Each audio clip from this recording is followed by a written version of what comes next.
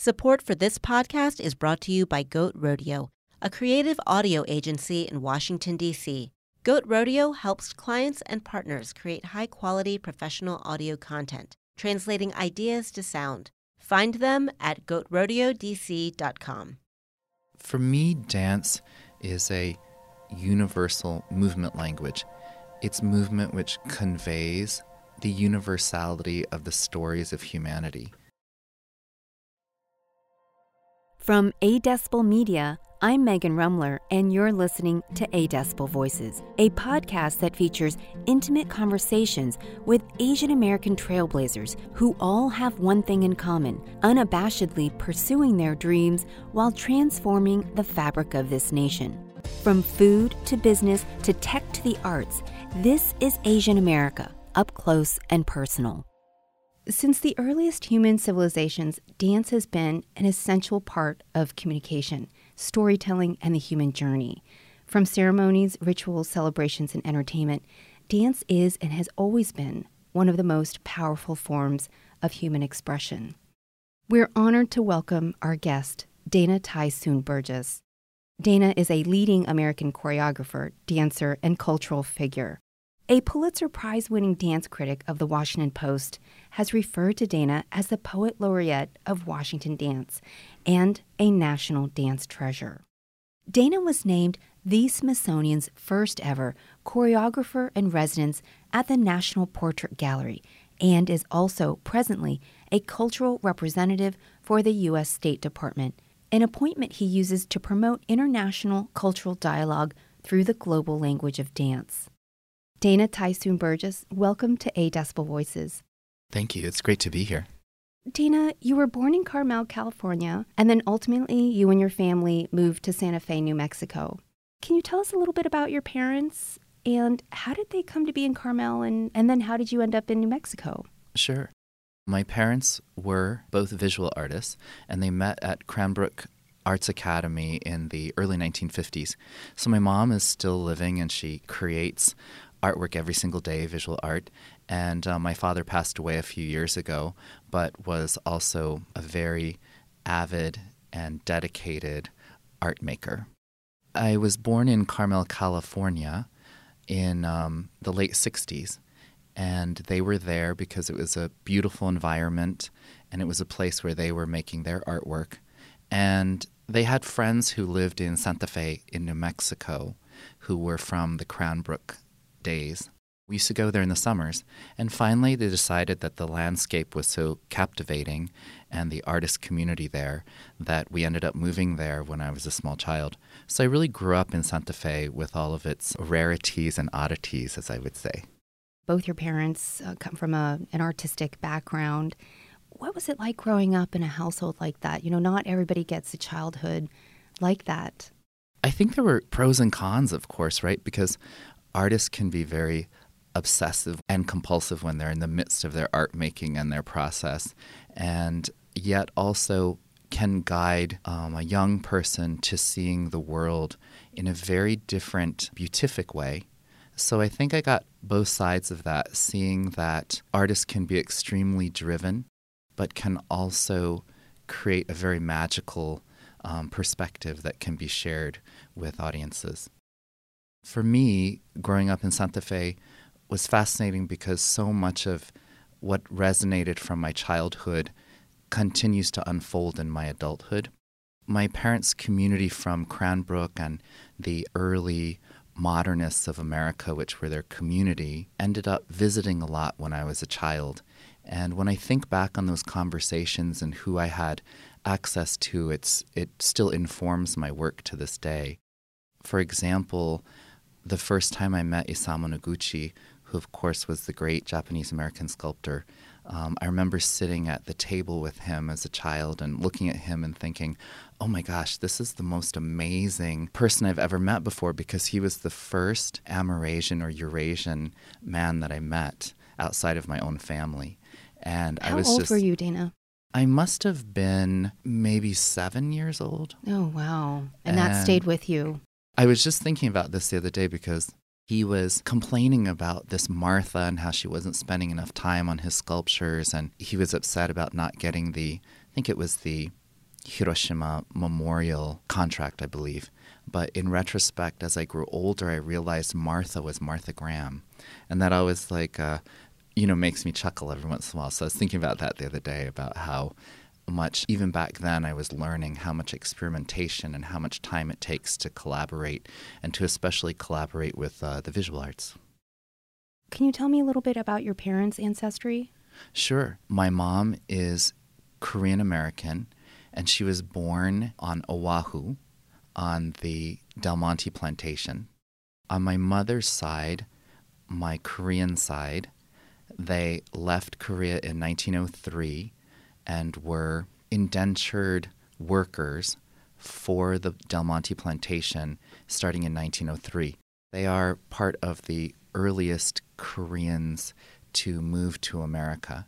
And for generation after generation, including my mom, they picked pineapples on that plantation.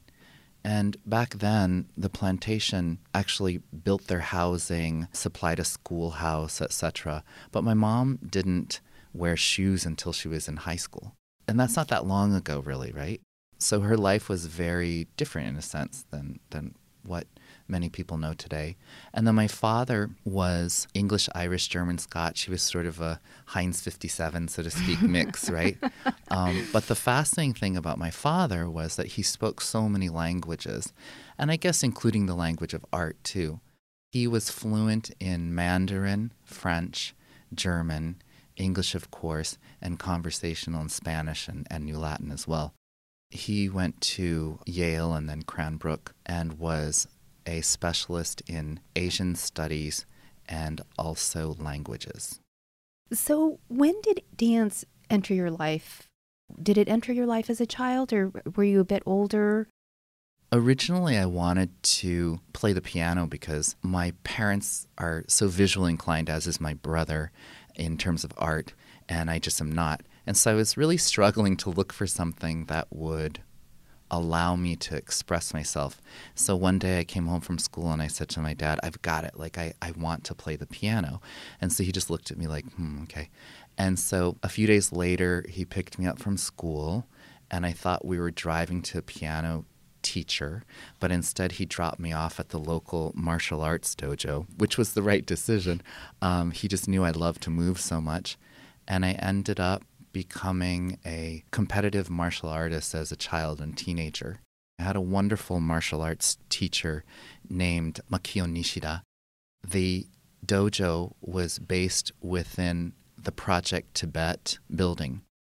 I would take 2 karate classes a day, and then in between those classes, I would sit on the porch and talk to the Tibetan monks that were there. So I would learn about their stories about meditation and what Tibet was like, and then, go into the dojo, meditate, take class, and then eventually go home.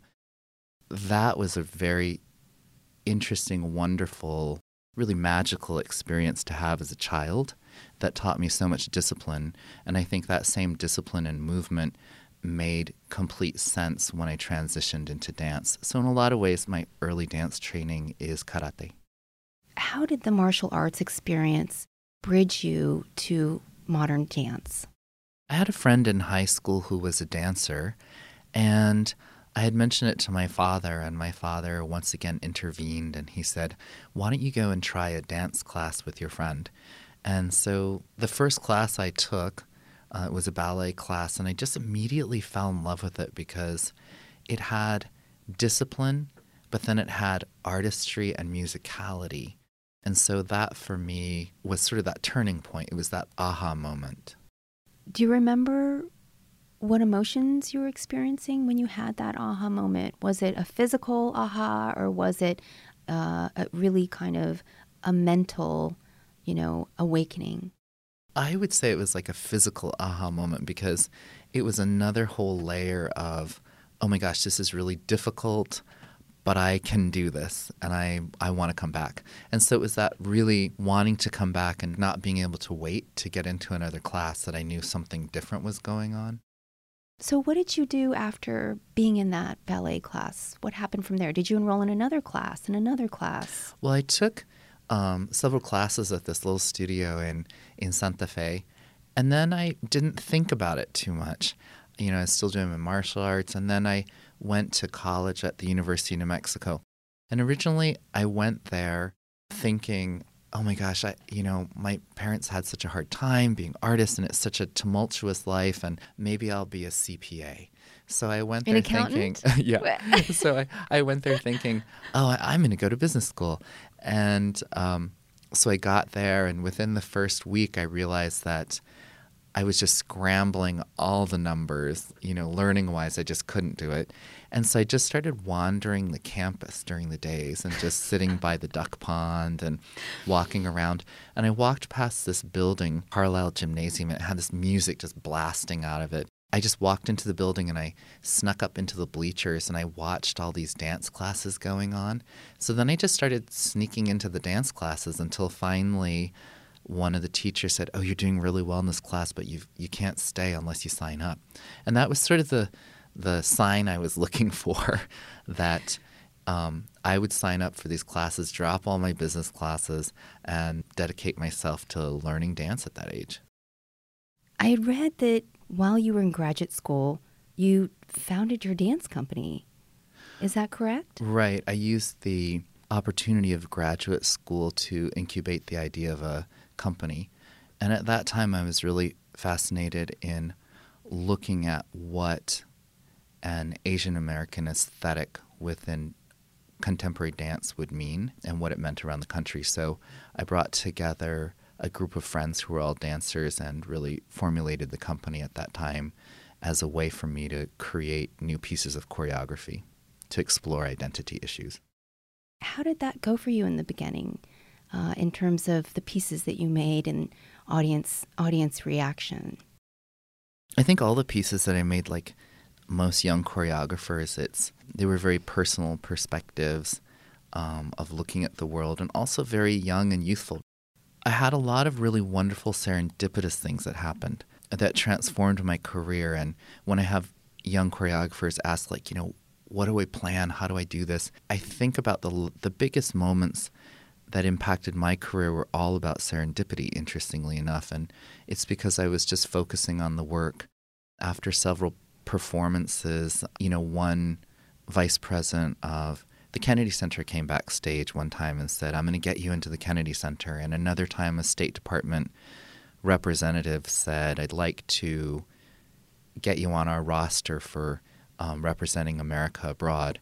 So it really was the consistent presentation of the work which led to these unique moments that really shifted my career in a very positive way. We'll be right back after this word from our sponsors. This podcast is brought to you by our sponsors, 8 Media Group, a Washington, D.C. area video production company whose mission is to create, collaborate, and resonate. Find them at 8mediagroup.com. If you're just joining us, we've been talking with artistic director and choreographer Dana Ty-Soon Burgess of Dana Ty-Soon Burgess Dance Company. Dana is an internationally known American choreographer, dancer, and cultural figure. Dana was named the Smithsonian's first ever choreographer in residence at the National Portrait Gallery and is also presently a cultural representative for the U.S. State Department. Dana, define dance for us. For me, dance is a universal movement language. It's movement which conveys the universality of the stories of humanity. I think that we all share the emotions surrounding love, loss, happiness, sadness. And when movement can convey that with clarity and artistry, then that for me is dance. As you go around the world, what strikes you as you watch your audiences absorb some of your performances? What I appreciate when I've heard from the audiences that see our work abroad and when I speak to them after the shows is that the work has a transformative aspect that allows for the individual to look at a performance and think about their own history and then apply that emotion to where they are within their life. I think that when an audience responds to something which is sublime and able to transcend their sort of everyday existence, right? But to think on a higher plane about what their calling is as an individual or as a community, then for me, that's success. When and where is your next State Department tour? We will be in Jakarta and Yogyakarta in October. And we're very much looking forward to that tour because dance is such an important part of Indonesian culture and has been historically. And so I think that dialogue of being able to perform there, to be able to teach classes, and to meet artists from Indonesia will be really fulfilling. For those new to dance or even perhaps intimidated in some way by the art form, why is dance particularly relevant in today's social and cultural climate? Why should we pay attention to dance? Dance, as are all the arts, a direct result of the socio-political context in which the arts are formed. And I especially feel that for dance because, movement has this slightly unfiltered component, right? It can get to the core of a concept. We're in the midst of a challenging socio-political climate within the United States. And anything that can allow people to be more empathetic to different perspectives and to understand also the fragility of relationships, then I think that's an important thing. And that's why dance, especially at this time, is needed. Stacey and I were lucky enough to attend one of your performances this past May in honor of AAPI Heritage Month, titled Tracings. Can you tell our listeners briefly about that performance and why it was significant to you? Sure. Tracings is a repertory piece which was originally commissioned by the Kennedy Center and the Korean American Centennial Commission to celebrate the 100th anniversary of Koreans coming to America. Back in 2003 is when it premiered, because it celebrated that 100 years between 1903 and 2003. That work is very personal in a sense because it's based on my family's times on the Del Monte plantation, and they weren't always easy times, of course, because that's incredibly difficult work to work on a plantation, and also deals with them being new Americans, what that immigrant experience was, and not just for the first generation, but for multiple generations after that. Because I think that the immigrant experience extends past the first generation. There's impact which continues on, and so that dance explores those things. And what I love about Tracings is that my mom, who's almost 90 now, she made a cameo in the work because it always starts out with this older Korean woman sitting on a chair, and then the story unfolds as if her memories are unfolding as the dancers arrive. Has anyone ever come up to you afterwards and said something particularly moving to you about their reaction to the piece?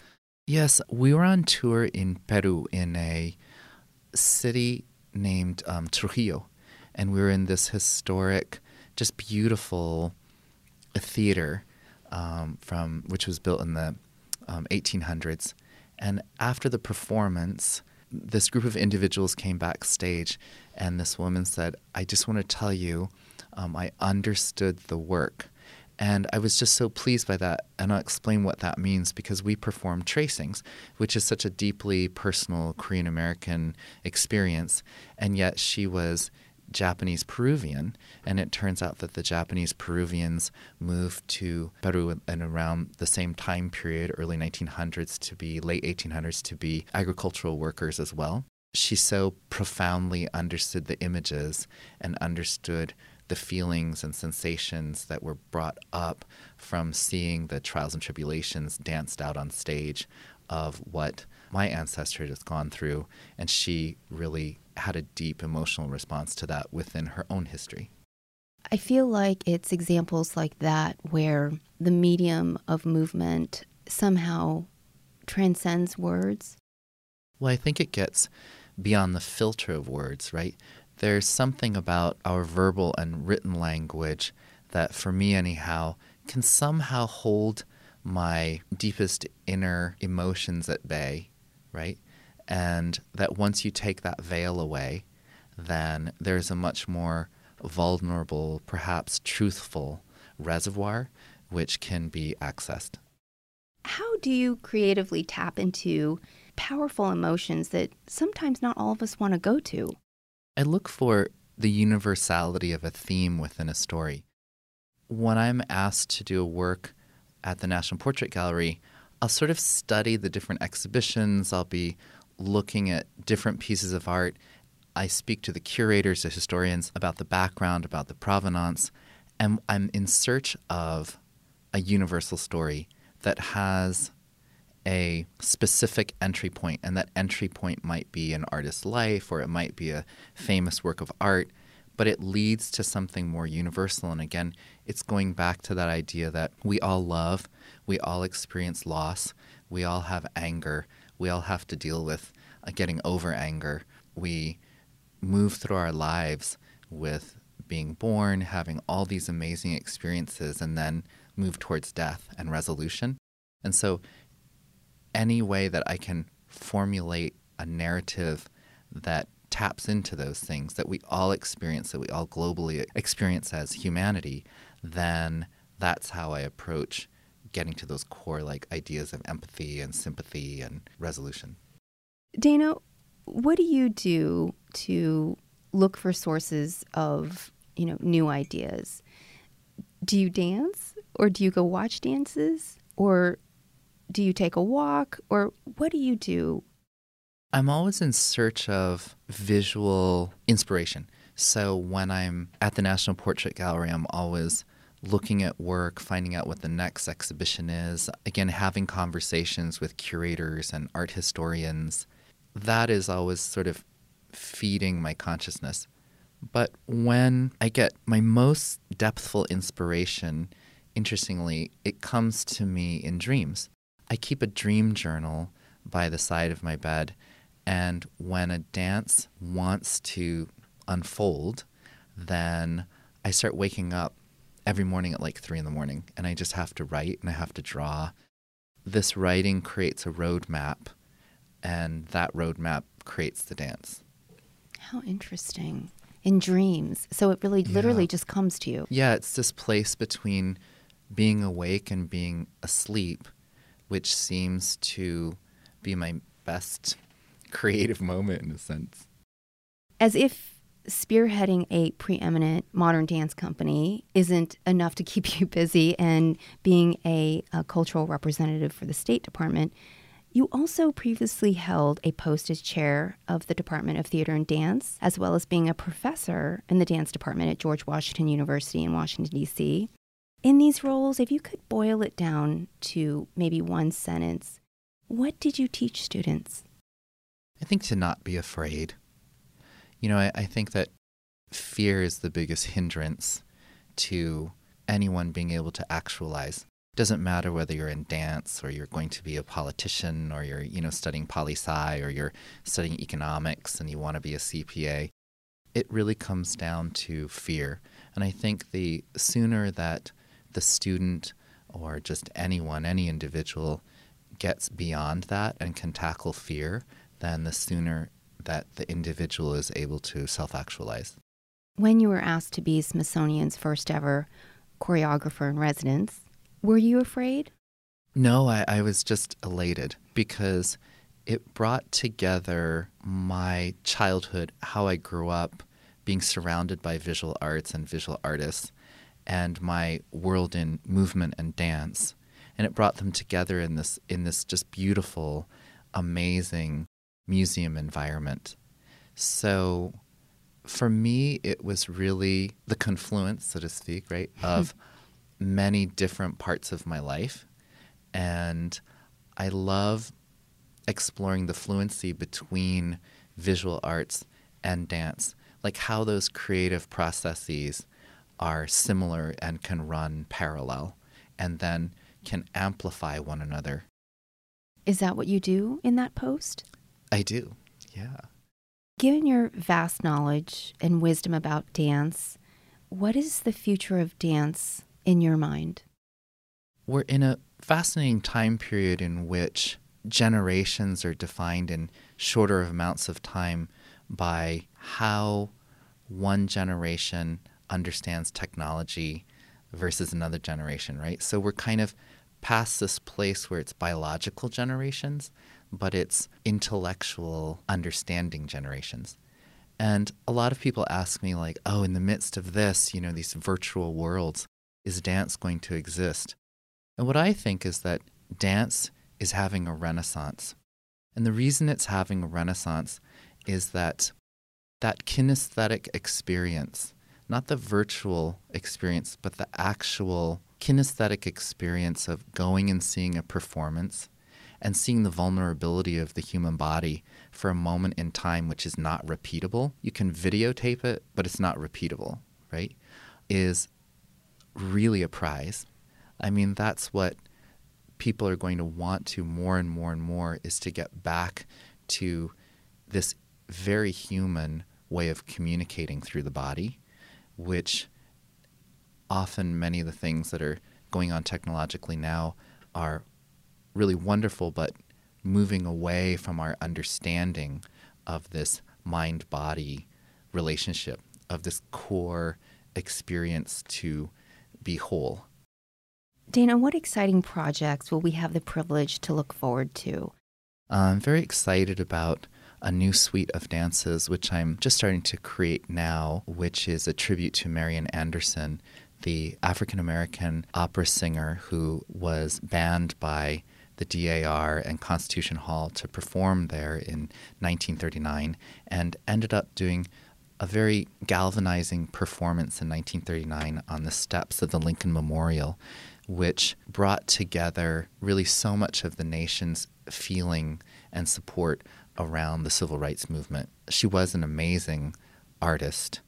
This particular work will have a live opera singer and accompanist, as well as my choreography. And I love the opportunity to work with live music on this project. Well, we're really looking forward to that, and we'll be watching for it. Dana Tysoon-Burgess, thank you for coming in today. It's been such a pleasure. Oh, thank you so much. This is wonderful. Dana Tysoon-Burgess is a leading American choreographer, dancer, and cultural figure, and is also the founder and artistic director of the Dana Tysoon-Burgess Dance Company, now in its 27th season. A special 50-minute salon event and performance is being held at the President Woodrow Wilson House on November 8th and 9th at 6 p.m. and 2 p.m. respectively. The event will explore the backstory and origins of how modern dance rose to prominence in the U.S. For tickets, please visit dtsbdc.org or woodrowwilsonhouse.org. We'll also make sure to embed the link in our show notes. Here's a special note to our listeners to make sure to check out our website at adecibel.com. That's ADECIBEL.com.